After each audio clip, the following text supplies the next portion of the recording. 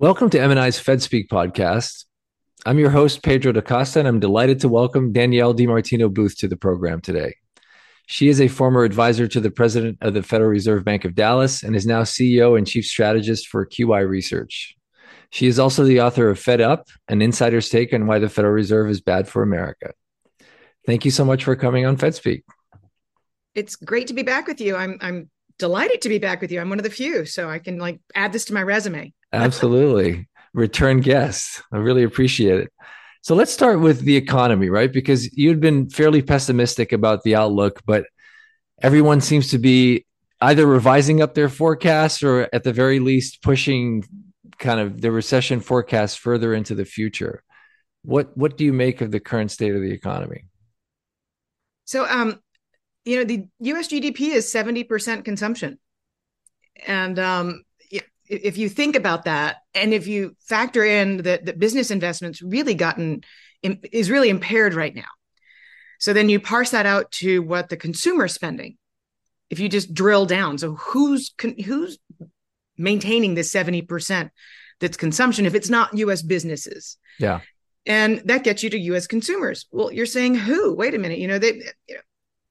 Low income families, they had $200 on average taken away in terms of food stamps. Kind of the lowest income earners. Banks have been telling us that they're really curtailing new credit card lending and expanding credit card lines of credit. We got fresh data that comes out 3 times a year from the New York Fed on that. It shows rejection rates are going way up for credit. So credit's been a huge part of it. Home equity lines of credit, the number of them, they're running at the fastest since 2010. I absolutely have to share a funny story with you really quickly. Some anecdote to have you appreciate how much money people are getting from their home equity, which is something we haven't talked about in 15 years. Mm-hmm. This one guy posted on social media with his name. It wasn't even anonymous. Bless him. He's like, well, I took out 40 some odd $1,000. He cashed out $400,000. Put it in the stock market in the fourth quarter of 2022. His account was now worth $1.3 million. And so his open question on social media was, well, my interest expense on my home equity line of credit is now $2,893 a month. So my question to you is, should I keep the money in the stock market? I have income and just keep paying this gigantic interest and just let it ride for the next 5 years because the Fed's going to have my back. And I'm like, I had to rub my eyes.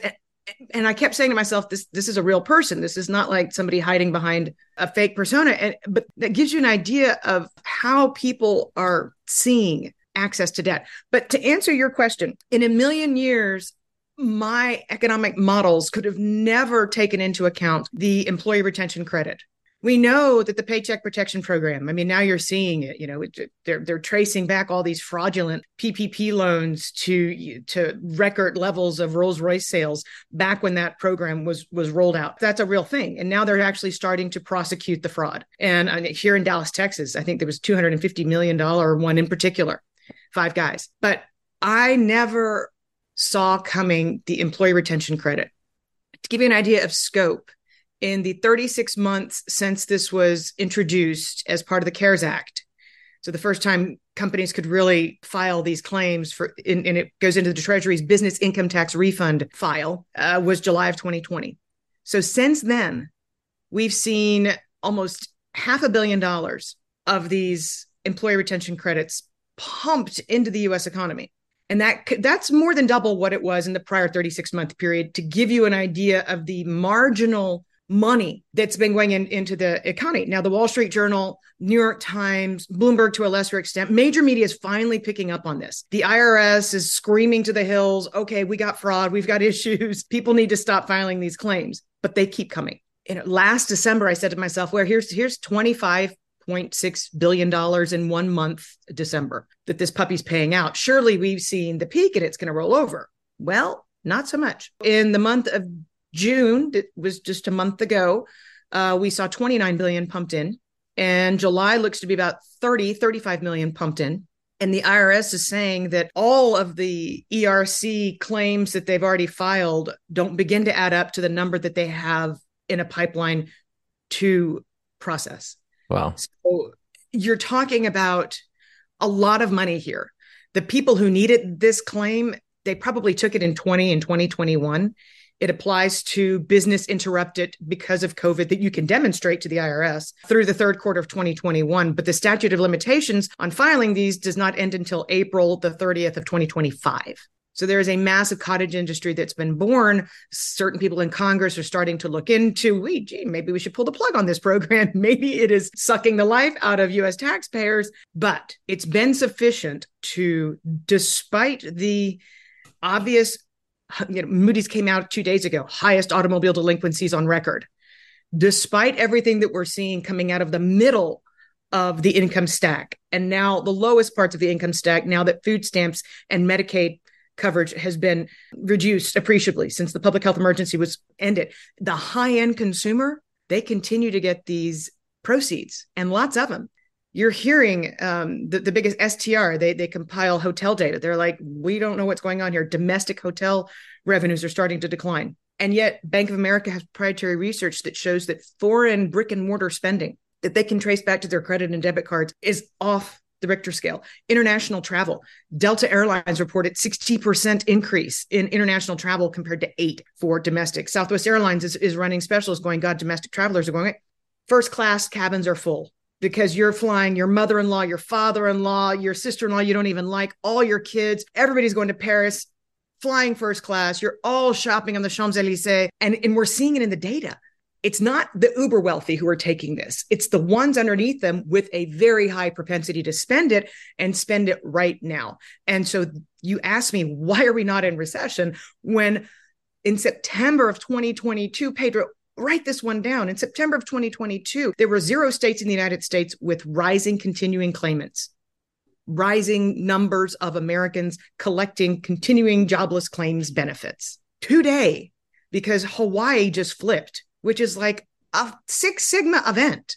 Hawaii has the most bulletproof job sector in the nation. Today, we know that 46 states have increasing continuing claims year over year. There's one holdout, the state of Oklahoma, that since September, every single month has had falling continuing jobless claims. When you have 93% of the U.S. population living in a state with rising continuing claimants, when you have consumption outside of the high income earners who are in receipt of employee retention credits. So that whole portion of the U.S. economy is in recession.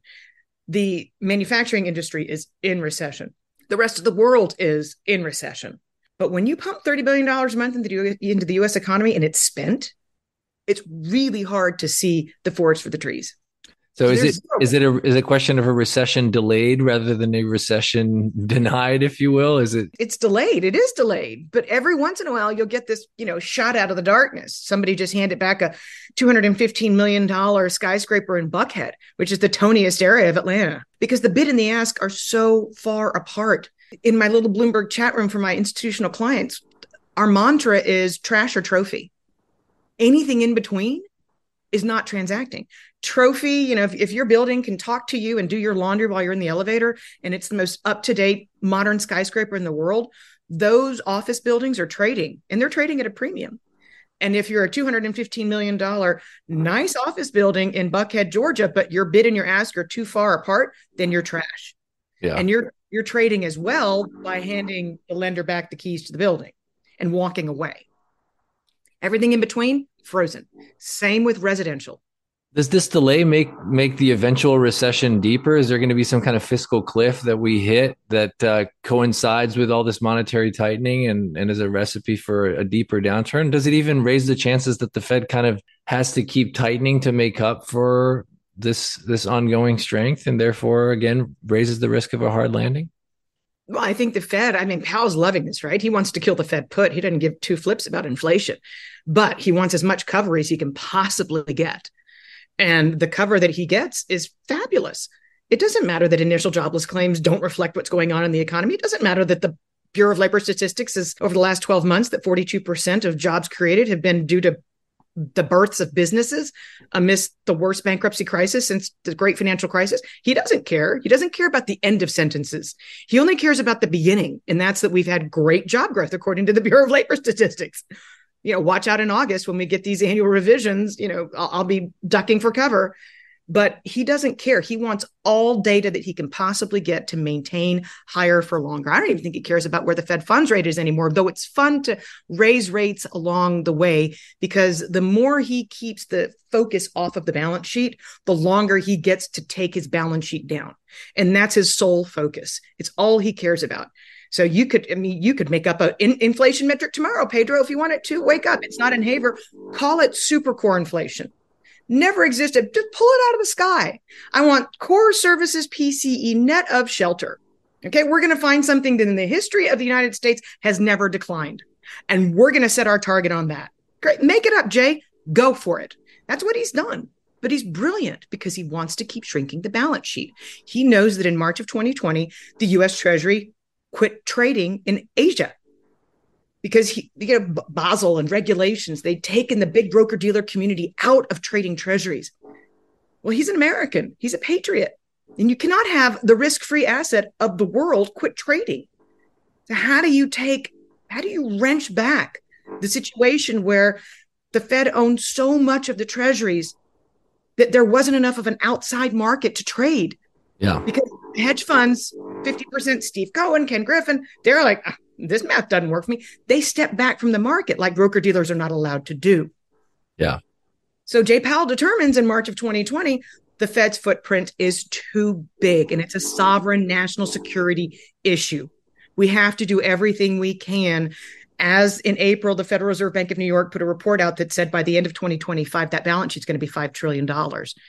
So he needs to do whatever he can do, including fabricating inflationary BS to get there. And that's where his focus is because he's a patriot. So what do you think he will do on the rates front? I mean, because the market seems to have run away with this weaker than expected CPI for June and kind of pegged the July hike as the last one, even though policymakers have signaled at least two more in store. What do you think? Well, I mean, I'm waiting to see how he alters the narrative after he leaves the podium on July 26th. Because he goes into his war bunker and he says, okay, so now we've got September priced out. So how do we get September priced back in? He's done it methodically since January of 2022, by the way. Yeah. 1 month at a time. He sits back. He's like, I'm a lawyer. I can argue to this jury all day long and on Sundays. I've got the Wall Street Journal in my back pocket. I've got all my outside of Goolsbee, who had, an appointment scandal, who's scared now. Even he's got Daley in line. I've got all my minions in line.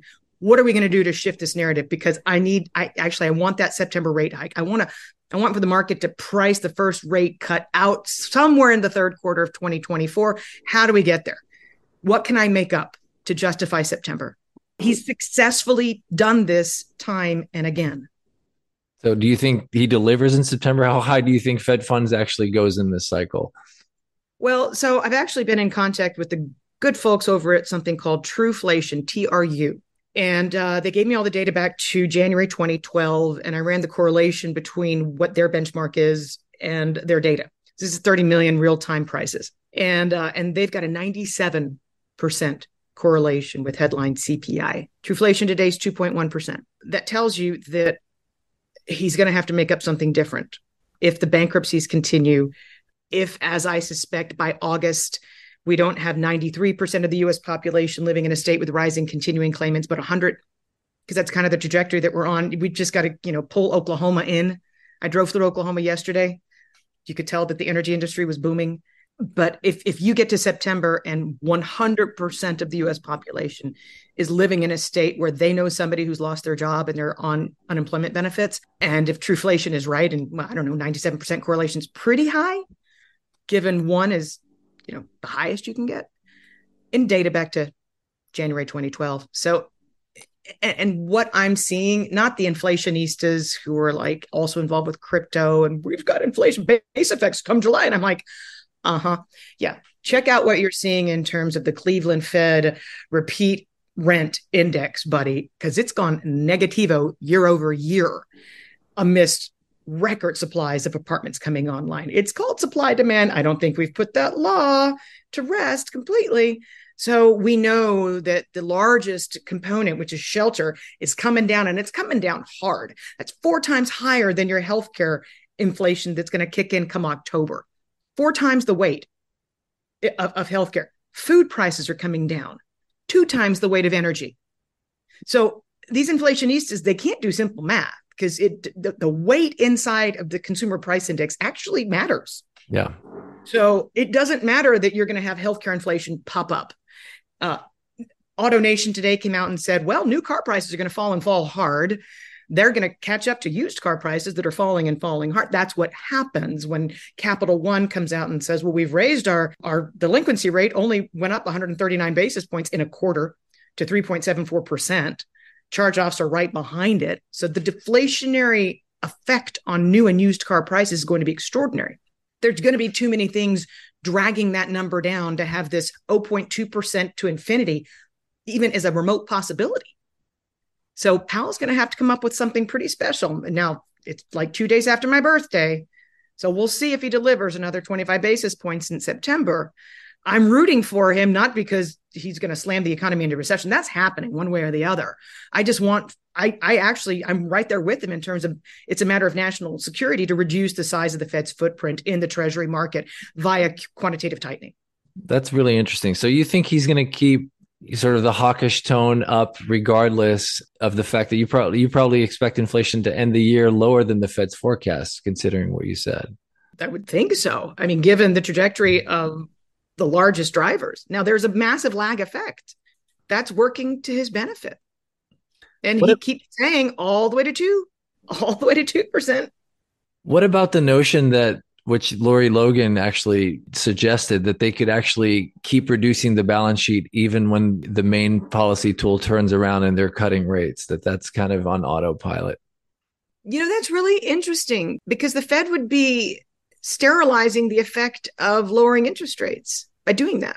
You're not going to force the credit markets to re-engage if you're pulling liquidity out of the system. It doesn't matter what the cost of money is, especially if you're talking about low incremental decreases to the Fed funds rate. Because if you want to spark a refinancing wave in the United States, I think you need to get the 30-year fix down to 1%, 1.5%. If you really want to unlock money in people's homes, as opposed to these yahoos taking out home equity lines of credit at 8%, which they're doing in the highest number since 2010. That tells you how strained consumer balance sheets are. And this is before we even start to trickle in with student loan payments. Yeah. But it's a fascinating question, right? Will the Fed neutralize its own policy? Will the Fed run neutral policy? Has the Fed ever run neutral policy? No. Yeah, it's interesting. I don't know. Yeah, it would seem like the right hand not speaking to the left hand, but well, right now we're running double tightening policy. Yeah. So what you're suggesting is we go from double tightening to no tightening. Yeah. Does the decline in the reverse repo facility, the sort of immaculate decline that has followed the replenishment of the Treasury General account, does that improve the chances that QT can go on for as long as he apparently would like? Is that a great thing for Jay Powell? I mean, the first 300 billion has gone like smooth. We'll see once banks start to hit their limit in terms, and we're starting to see bills get a little constrained in terms of their trading. Yeah. So you will see what this next 300 billion does, especially as you see the Fed funds rate come up. So your money market fund is like, we will see. We will see. All I know is that bank balance sheets right now are beginning to be, kind of towards the full end. If you're looking at a car's gasoline gauge, in terms of their capacity to hold these, to continue buying these bills. So we will see what Yellen's next 300 billion looks like. But for now, nobody pays attention on Friday after the close that other deposits liabilities, in the H8 keep coming down. It's like they didn't invent graveyards to not whistle past, right? Yeah. And you mentioned that credit crisis is happening, although we might not be seeing because of these artificial lifts that we're getting in the economy. Is that something you see as a product of what happened in March, the SVB and First Republic, or is it just a product of the rapid tightening that the Fed has delivered? Well, so SVB really reignited animal spirits, right? I mean, we find out today that bank lobbying's up 20% quarter over quarter because they're scared out of their minds what this BTFP, this emergency facility actually has a huge price tag attached to it called you're going to raise capital and a lot of it if you're north of 100 billion. And the banks are like, no, which is why in a $2 trillion facility, you've had 100 billion of uptake. They're like, no, we don't need to play that bad. We'll keep the garbage on our balance sheet. Thank you very much. And everybody's planning on the Fed lowering interest rates so that it doesn't hurt as bad. But animal spirits were ignited. I would say that 90% of people on Twitter believe that the Fed discount window lending and the BTFP program were both quantitative easing, and that therefore it was time to go buy NVIDIA. Yeah. And when you see retail participation, it's just gone through the roof. He'll take it any way he can get it. Again, if it's super core inflation, if it's a stock market that's to the moon, Jay Powell will fill in the blank, do whatever you can so that he can keep shrinking the balance sheet. He'll take financial conditions all day. Who cares about those bankruptcies? Stock market's up. I wonder what you make of the notion that housing has flattened out and apparently even rebounded in some areas. Is that a head fake? Are we going to get further pain there?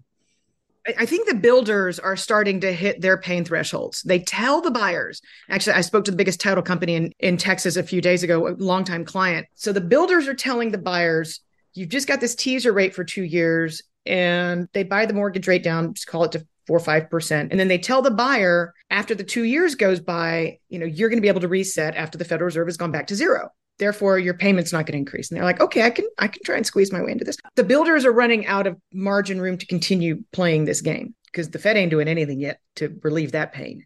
Real estate agents are telling people the same exact thing on the existing side. To the extent that existing home inventory is moving, which it's not. We had a year-long debate inside the Fed when I was there. What will the zero bound do to mobility in America? Will it cause people, if they have too low of a mortgage rate, to stay in their homes? This was the whole, should we buy mortgage-backed securities, cross that Rubicon or not? It all came down to census data back to 1947 on the impact on mobility. Whatever U.S. economic recovery is stunted because of immobility, because people don't want to leave their low mortgage rates. Yeah. It was a viable point we were making at the time. Didn't play out until now, and we're seeing it now. So your supply side is constrained. You've got new homes at the highest percentage of housing transactions in the aggregate, and builders buying down points in order to keep the game going. This very quiet recession that we're in, that it's closing. I spent most of my summer up in Indiana. One plant after another is closing. I'm talking about population 10,000 in the summer, 2,000 in the winter. Small town America. People talk to you about everything, including my son just lost his job because the factory closed. Yeah. So, and that was one thing that was interesting. Chris Williamson, the chief economist at ISM, said a few months ago, he said, if these backlogs that are deeply contractionary don't right themselves, then the second quarter earnings season is going to be one company after another in the industrial space restructuring. And that's exactly what we're seeing. So it's going to branch out from Silicon Valley, and Google's laying off 10,000 people. It's isolated to Silicon Valley, and tech's only a certain percentage of the employee, blah, blah, blah. It's going to broaden out to your industrial sector because the backlogs, whether you name the Regional Federal Reserve survey on the manufacturing side, backlogs have not turned positive. Yeah. So your future demand is not there. And that means you only have one thing you can do, and that's to cut your largest expense, which is labor. So we're going to get into the thick of that in the current earnings season as we get past financials who are like, woo, woo, to, the next stage of the earnings season, which is more on the industrial side. And then one last question before I let you go. What does higher for longer mean to you? When they get to the peak rate, how are they going to communicate the extent to which they'll stay there? And how long do you think that will be? So I think, he'll come up with something clever, like for the foreseeable future or indefinitely, or he'll do what he's been doing for the last 12 months for the press and saying, we're not talking about that today. I mean, that poor was ProPublica. I can't think of the reporter who asked him about the balance sheet. And he was just like, these aren't the droids you're looking for. Move on. So he's not talked about the balance sheet. So I think he'll be forced to bring that into the dialogue. But any hope that they'll be tapering their taper or tapering the pace at which they're, I actually think that if Lori Logan's scenario plays out and the Fed continues to shrink the balance sheet while it lowers interest rates, you could see mortgage-backed security prepayment rates rise to the extent that the Fed's able to accelerate its exit from those holdings. And that would be fascinating. And it would be beneficial, right? Because Powell does not want Waller is his spokesperson, period end. Christopher Waller is Jay Powell. And Christopher Waller wants those mortgage-backed securities off of that. They're not going to sell them, but he wants to jettison those MBSs. What better way to do it than to lower interest rates while you're still conducting quantitative tightening and say all those mortgage-backed security roll-offs that we didn't accomplish in 2022, we're just going to let them catch up as they repay naturally. Whatever that speed is, that's up to the people repaying their mortgages, because we're no longer in that business when it comes to QE. We're strictly a treasury shop now. And do you think the QT effort will ultimately be successful? Like, will he achieve the goal of getting the balance sheet to a size where it no longer is, as you described, a national security risk? I hope that is the case. It's scary. I mean, I had a client who trades leverage. He called me in the middle of the night. He's like, Jesus, long bonds not trading in Asia. I'm like, you're seriously delusional. And it's the middle of the night. And he's like, you don't understand, the long bonds not trading in Asia. I mean, I hope he gets there, because that's a sovereign vulnerability. Yeah. You can talk all day long about trashing the dollar, but if we retain risk-free asset status, that's stronger than the damn dollar. And what is that level? Is there a level that you have in mind at which the balance sheet becomes less of a harm? So I think, given the growth of the deficit and debt, that if we get in that $5 trillion neighborhood, and if Powell does, as I suspect he will, he wants to get rid of QE altogether. He wants to get rid of zero interest rate policy altogether. Hey, he only had 250 basis points to work with the first time he tried to normalize rates, and he took it back down to zero. Right now, he's got 350 to play with to stop at 2. So bye-bye ZERP. And then just say, you know what, QE was a failed experiment. We're just going to continue to naturally let the balance sheet shrink and go back to using that one tool of the Fed funds rate, and have a nice day. So I hope he gets to 5, because I think vis-a-vis the size of the national debt, call it 33 trillion, that's reasonable looking back to 2017, 2018, 2019 era. Okay, we'll leave it there. Really fascinating discussion. That was Danielle DiMartino Booth of QI Research. Thank you so much. Thank you for having me.